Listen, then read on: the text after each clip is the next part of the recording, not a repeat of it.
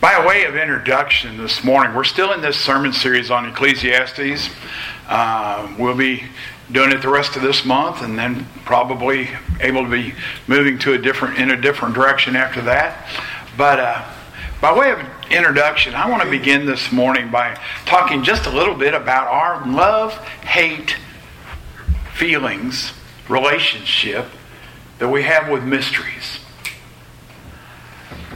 People love mysteries. TV shows, they often explore the unexplained. Films guide us through different unexpected twists and turns. Some of those sometimes plot twists that surprise us with surprising endings sometimes. And who did it novels. Come on. Show your age. Who done it? Show your age. How many used to enjoy watching What's My Line? Yeah, I see some hands. Some of you are saying, what in the world are you talking about? Do you not even remember the show What's My Line, Cindy? Is that? No, I know that. All right. Well, it was a panel of mostly actors and actresses, and somebody would come out and you had to guess what their job was, and they were usually bizarre twists, turns, unusual things. We love mysteries. And even the mysteries of the universe attract our curiosity. Not just that of the scientists. While science has taken great strides in answering many questions, each discovery seems to create even a new list of challenging questions that force us to re-examine our conclusions, re-examine our theories. When I was talking to the young people at camp this week, I said 4 times in a row, I think they should have heard it by the last time. When you are taught the theory of evolution, the theory, did you notice that I said theory? The theory of evolution. And I kept stressing that. Because it is a theory. It is not fact. In fact, there are some really, really good reasons why. Let me go here. Charles Darwin himself said, in his own words, he said, if the single cell turns out to be more complex than what I can observe it to be under a rather crude, simple microscope, he said it throws out my whole theory of evolution. And guess what? We proved that single cell is way more complex. Going into the RNA and the DNA and all of the information that's contained therein. Yet the innate curiosity that we have about the inner workings of things. Again, how many of you took apart something and had no idea how you were going to put it back together, but just took it apart because you wanted to see how it worked? And unfortunately, sometimes that even involved living things. I remember a little boy coming crying because his little animal wasn't moving, wasn't breathing, wasn't functioning. And I just opened it up to see how it worked.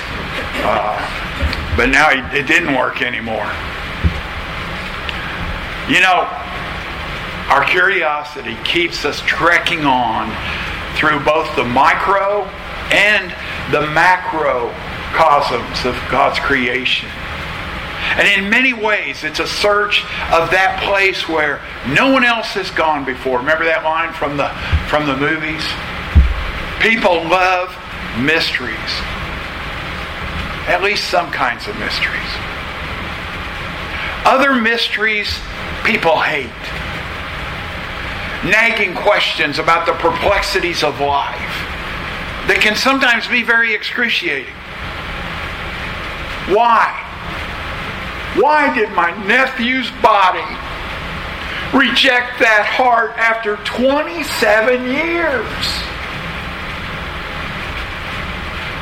Why isn't this marriage or even marriage counseling working? Why did my spouse or why did my child die so young? And don't come to me with that ludicrous, bizarre, non-biblical answer, God just needed another angel. That is so far from what the Bible teaches, it's almost heresy outright. Why is there evil in the world? Why do bad things happen to good people? You see, these questions represent some of the mysteries of life that can cause us to question the very goodness and the very sovereignty of God. Paul noticed that there was something more, though. Notice what he wrote in Romans 11:33. It has to do with mystery. Oh, the depth of the riches and wisdom and knowledge of God. How unsearchable His judgments and how inscrutable His ways. Although he was well educated, probably one of the most educated men of his day, a student under Gamaliel, widely traveled, the Apostle Paul didn't hesitate to acknowledge and exalt the mystery of God's knowledge and wisdom. And this verse, and the verses surrounding it, form a doxology of praise and adoration, thought by many to have been written by Paul himself. Romans, like most of Paul's letters, can be divided into theory and practice sections. The theology behind what he is going to say in the closing chapters is all there in the first 11 chapters. What Autumn read for us, those first two verses of Romans 12, begin the practical application. Because of what I've said in chapters 1 to 11. Therefore, that's what that first therefore is about. Therefore, because of what I have written to you in chapters 1 to 11. So don't come to me and say, I don't understand Romans 12, 1 and 2, and not be ready for me to say, well, have you studied and read chapters 1 to 11? We can't take verses out of context and understand what the Bible means. Romans 1 to 11 provides the groundwork, the foundation. And so it is in these verses 33 to 36, that Paul is providing a transition, an appropriate finale, or a summary of the theological portion, and an effective transition into the more instructional, practical application that comes to us in chapters 12 to 16.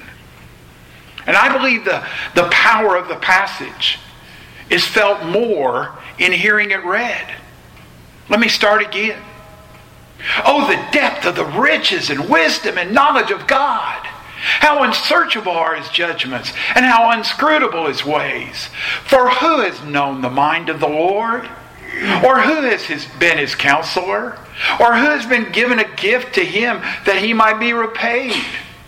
For from Him, and through Him, and to Him are all things. To Him be glory forever. Amen. Do you hear it? Paul's overwhelmed. He's in wonder. He's in awe. How fathomless, he says, is the depth of the wisdom and knowledge of God. It's a mystery. Who but God could have conceived a plan that would turn disobedience into an occasion for mercy, and in the process reach out universally to all who would believe? So as we move into our text for today, it's probably best for us to start our study of Ecclesiastes 10 to 17 by doing what some readers of mystery novels do. Again, how many of you do it? Flip to the end of the book to see how it's going to end. You just can't stand the suspense. And verses 16 to 17 give us a twofold outlook on divine mysteries. He says, when I applied my heart to know wisdom and to see the business that's done on earth, how neither day nor night do one's eyes see sleep, then I saw all the work of God, that men cannot find out the work that is done under the sun. However much man may toil in seeking, he'll not find it out. Even though a wise man claims to know, he cannot find it out. Although this conclusion doesn't answer all of our questions, I think it does put our questions into a proper perspective. The way Solomon is closing these verses that we're about to look at is by saying that God's mysteries defy human explanation. No matter how hard we try in our own human strength, even if we were to stay up night and day searching, we couldn't explain the infinite workings of God. I love Job. How many of you love Job? Do you love Job? It's good, beautiful, one of the best stories ever written. 3 friends come from far away to help comfort Job. And they get there and they sit for 7 days and 7 nights in silence. And then they open their mouths. And later in the book, Job says, "Oh, that you were back like you were those first days when you got here. You were more comfort when you sat with me in silence."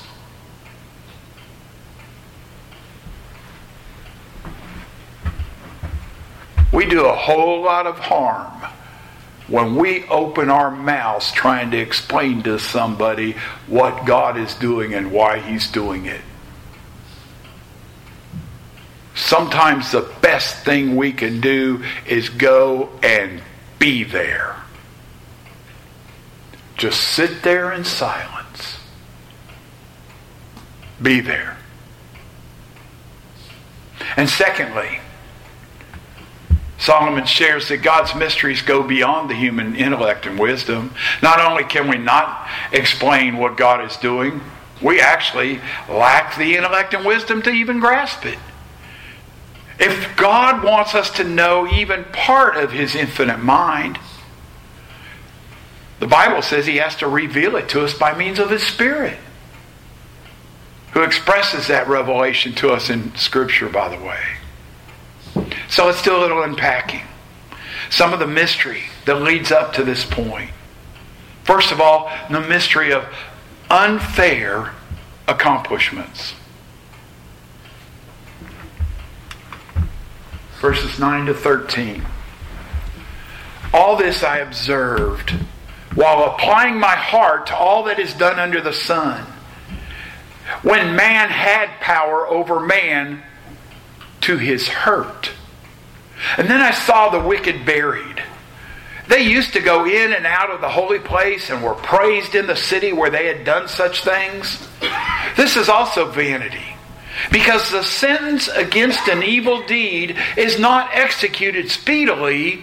The heart of the children of man is fully set to do evil. Though a sinner does evil 100 times and prolongs his life, yet I know that it will be well with those who fear God, because they fear before Him.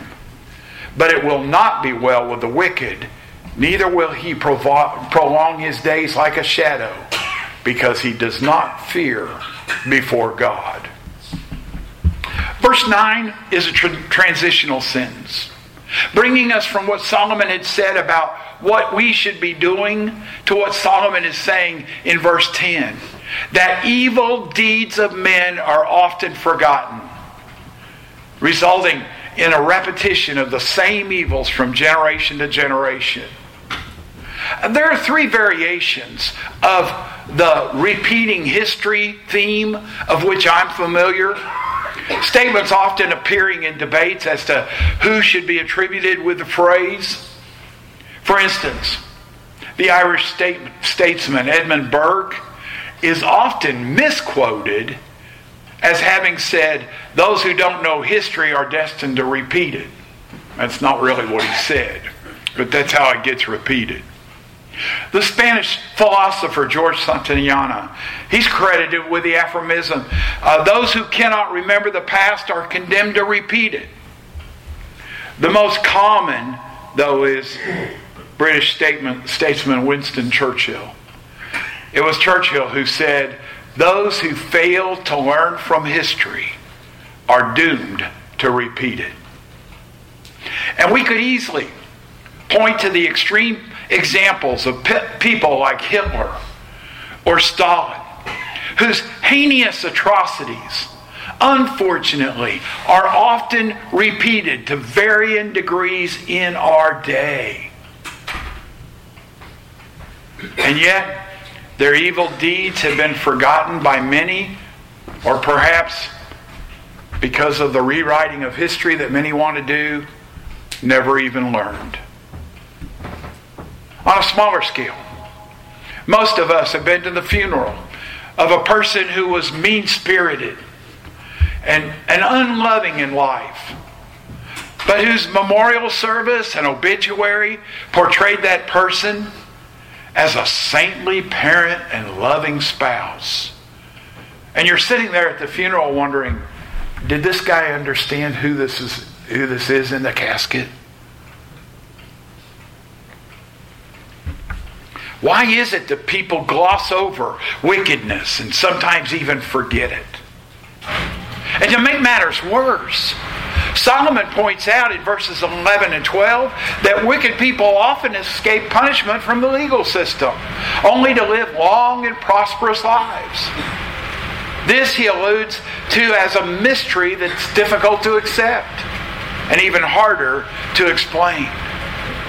I hope you understand that failing to punish sin in society leads to a downward spiral as criminals intensify and multiply their evil with less and less fear of being captured and brought to justice. Think with me for a second. I shared this with the kids this week. Adam and Eve in the garden.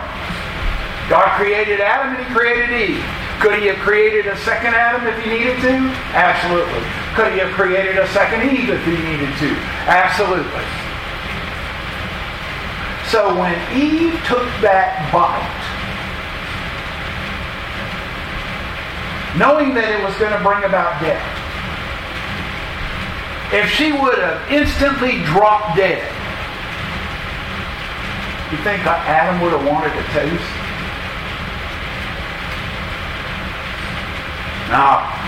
He said, no, you can keep that away from me. But here's the problem. The punishment gets removed too far from the crimes. Mom and Dad, years ago, were in the Bahamas, and they noticed that the police officers weren't even wearing weapons. And so Dad said to one of the officers, he said, my son is a police officer in Louisville, Kentucky. Man, they wear a weapon everywhere they go, 24/7, 365. His weapon's never far from him. And yet I notice you're not even wearing a weapon when you're working. And the officer looked at him and he said, first of all, where would they go? It's an item. Secondly, if you at that time at least, if you assaulted a police officer on that island at that time, as soon as you were caught, you had your trial, your judgment, and most of the time your execution, which was public. It was a big deterrent to harming a police officer.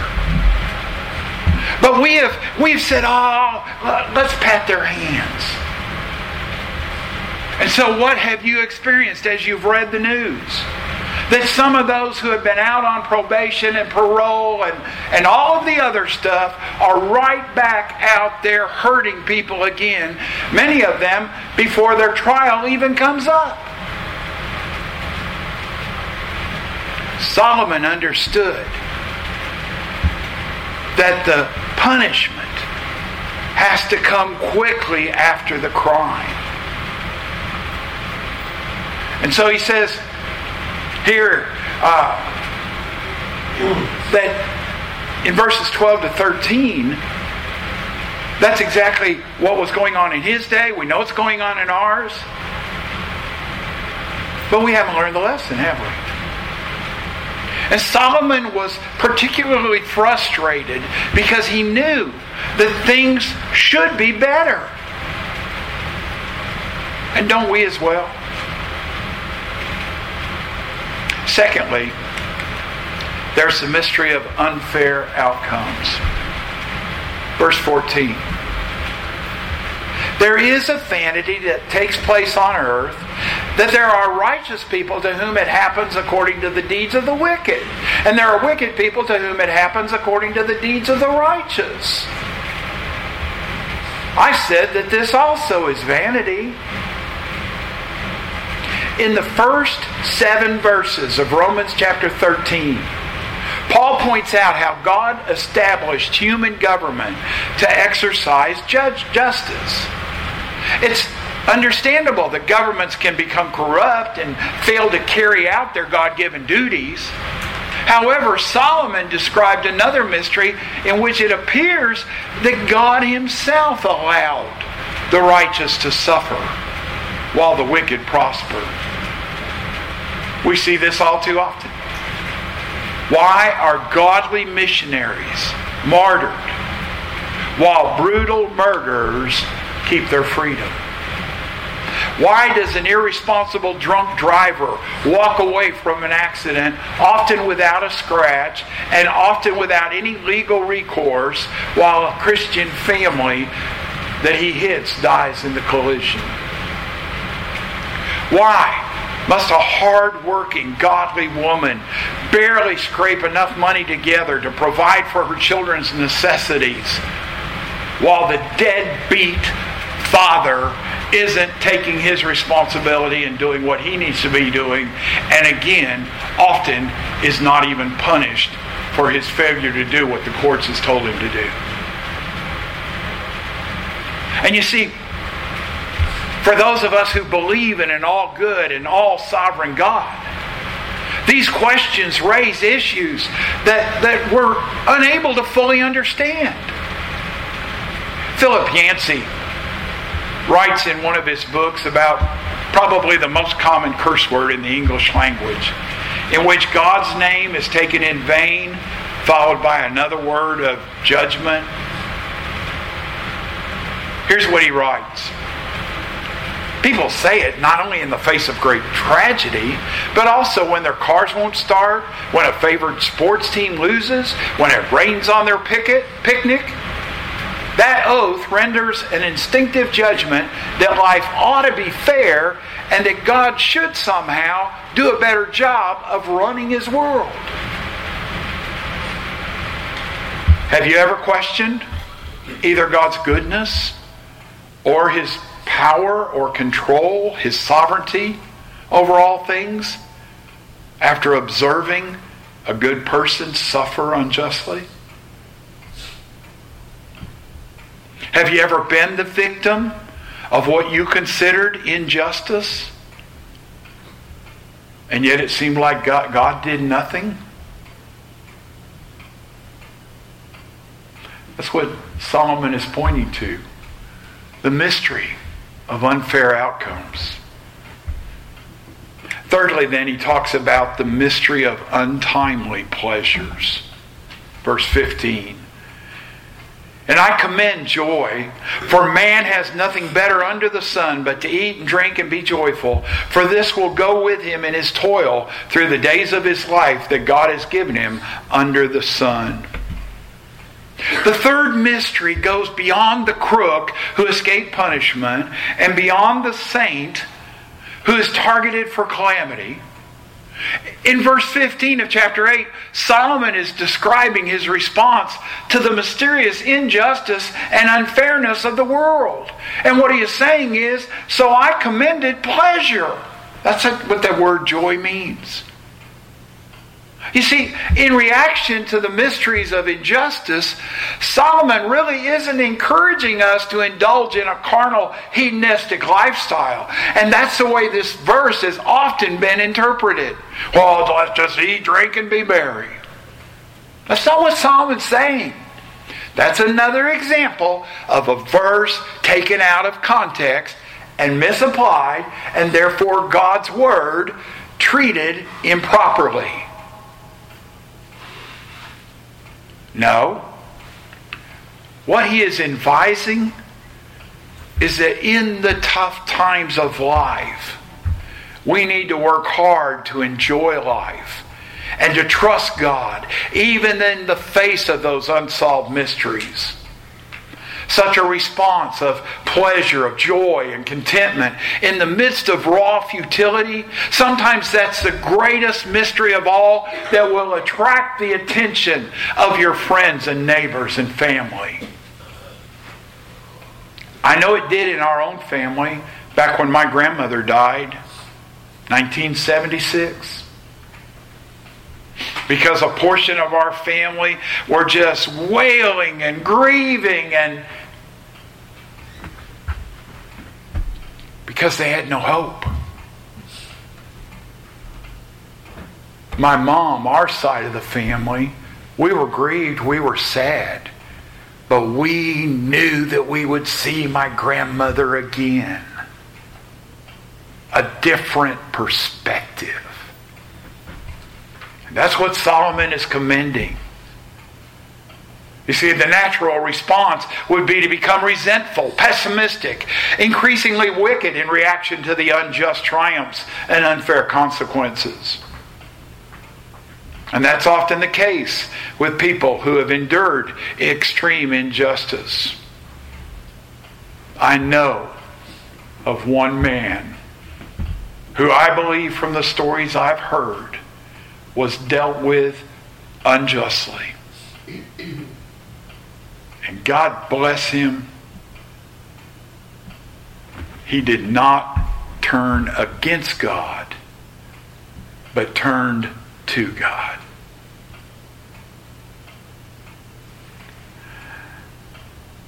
So what is it that we need to admit in conclusion?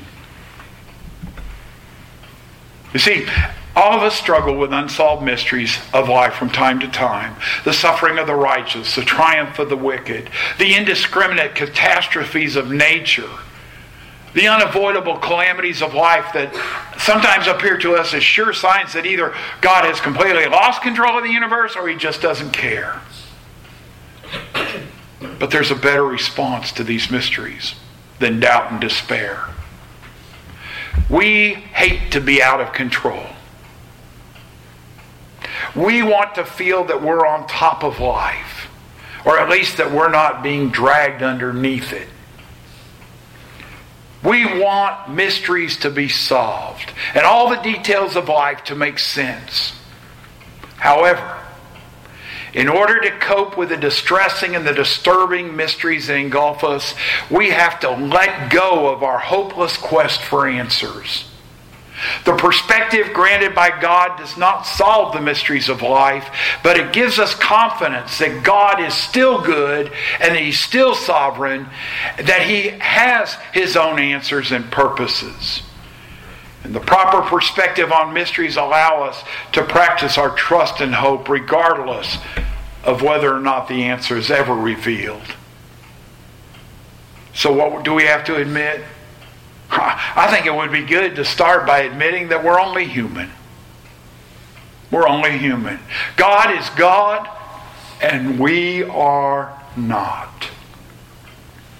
It's a simple, almost cliche truth, but one that humans have been forgetting ever since the temptation by Satan in the Garden of Eden. There are just some things we can't discover and could never comprehend, no matter how much information God poured into our comparatively tiny minds. And secondly, I think we need to admit that we don't understand why. And we may never learn why while we're on this earth. When relating to people who are hurting, people who are questioning God, people who are struggling with injustice and unfair consequences of life. We need to resist to try to bandage them up with little quotes or quips or cliches or proof texts, even like Romans 8:28. All things work to the good for those. We better read that one in context too.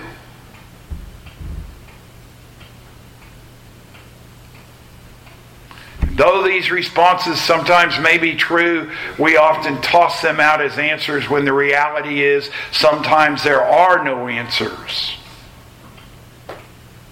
And we need to be comfortable with acknowledging, without shame, without guilt, our own ignorance.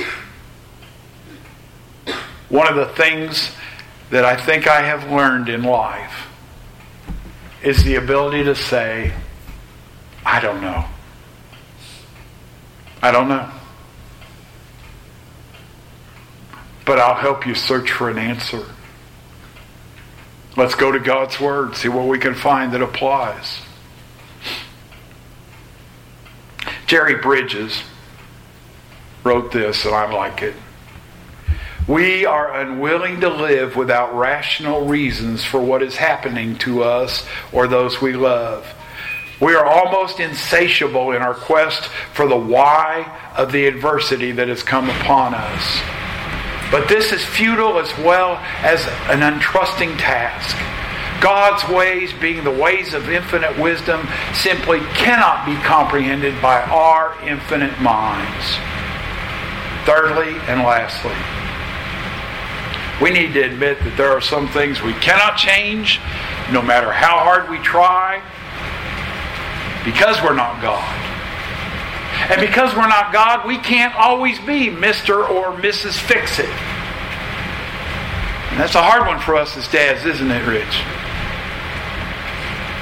We want to fix it. When we see our child suffering or crying, whether it's from physical pain or emotional pain, we want to fix it.